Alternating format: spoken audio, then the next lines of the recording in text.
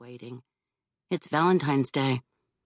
She went to Lainey and touched her forehead to her sister's. We're okay. We're doing okay, right? It's Valentine's Day.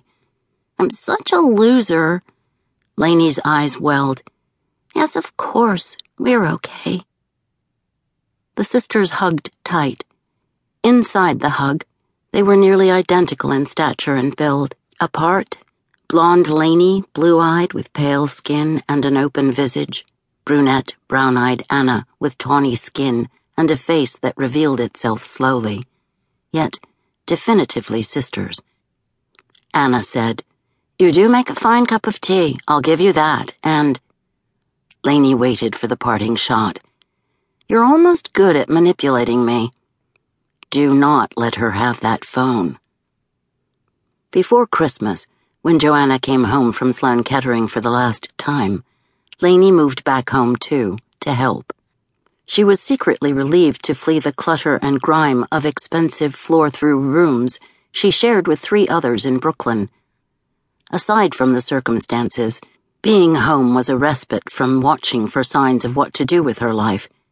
In her first year as an official grown-up after the 4-year undergraduate fairy tale in Boston.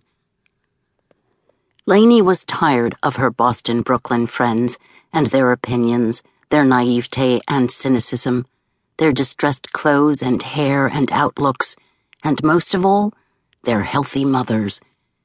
She was tired of alcohol and technology, which had turned once friends into poseurs with poor eye contact, all of whom seemed unable to form a sentence without reaching for a device.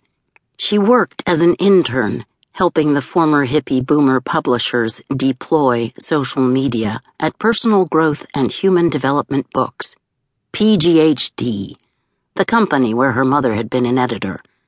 But that gig was on hold for the duration. She'd had to leave every normal thing, pals and work and mindless fun, everything with which her friends were preoccupied, outside the dying mother bubble she inhabited. Tray in hand, she tapped her toe at the bedroom door and whispered, "Mama?" Her mother drifted, drugged in her blue bed at the Titania, the Art Deco apartment building standing sentinel over 103rd Street and Riverside Drive. The bedroom's windows were high enough and wide enough so that the Hudson River was a presence. The river, flat glass or chop, showed on the mirrored closet doors.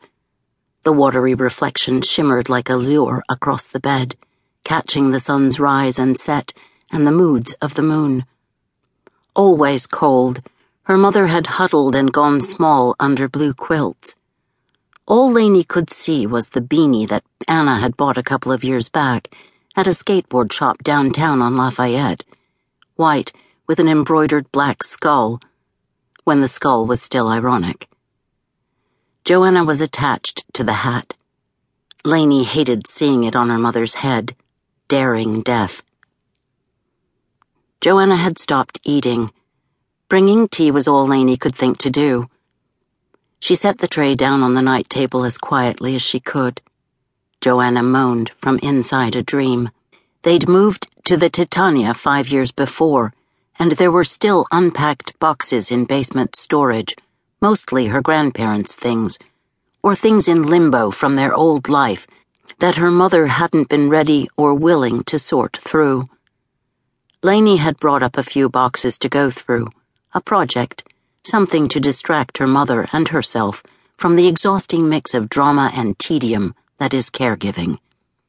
She started with cartons that looked the oldest, liquor boxes advertising brands she never heard of, marked Loretta, her grandmother's things. She took up a spot on the floor at Joanna's bedside, slit through yellowed tape, opened cardboard flaps, unwrapped glass, ceramic, porcelain vessels and dishes, plaques and ashtrays, figurines, once precious, now useless, stopping now and then to smooth and read from crumpled newspaper. Lainey, at least, was diverted by the treasures, and thought it would lift her mother's spirit to see Loretta's porcelain cup and saucer show up in rotation.